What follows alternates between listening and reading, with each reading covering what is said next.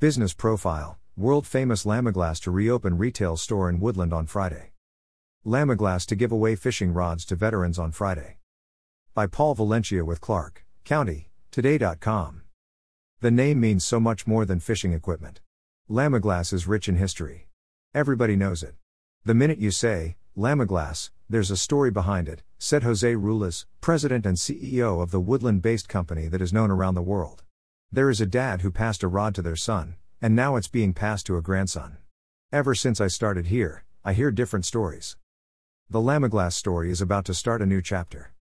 Or, better yet, restart a chapter. Lamiglas fishing rods get their start in Woodland, just as they have since the company opened in 1949. They are shipped to big-name sporting shops all over North America.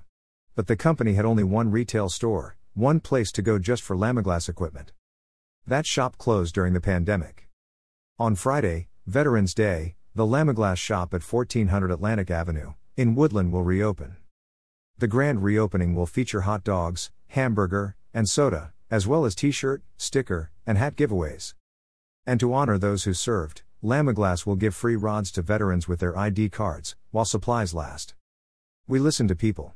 They wanted the store open, so we're going to open it, Ruiz said. Walk right in, pick up your rod and go home and start fishing. The company made the easy decision to open on Veterans Day. We are big about veterans, Ruiz said. When would be the best time to open the store?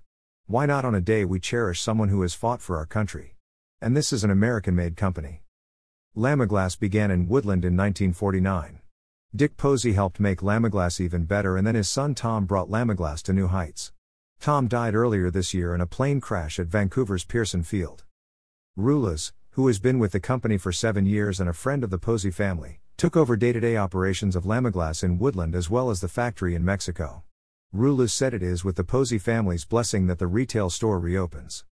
Wherever you find Lamiglas rods, whether at the store in Woodland or a brick-and-mortar outdoor store in the Midwest, know that every domestic rod built by Lamiglas starts in Woodland.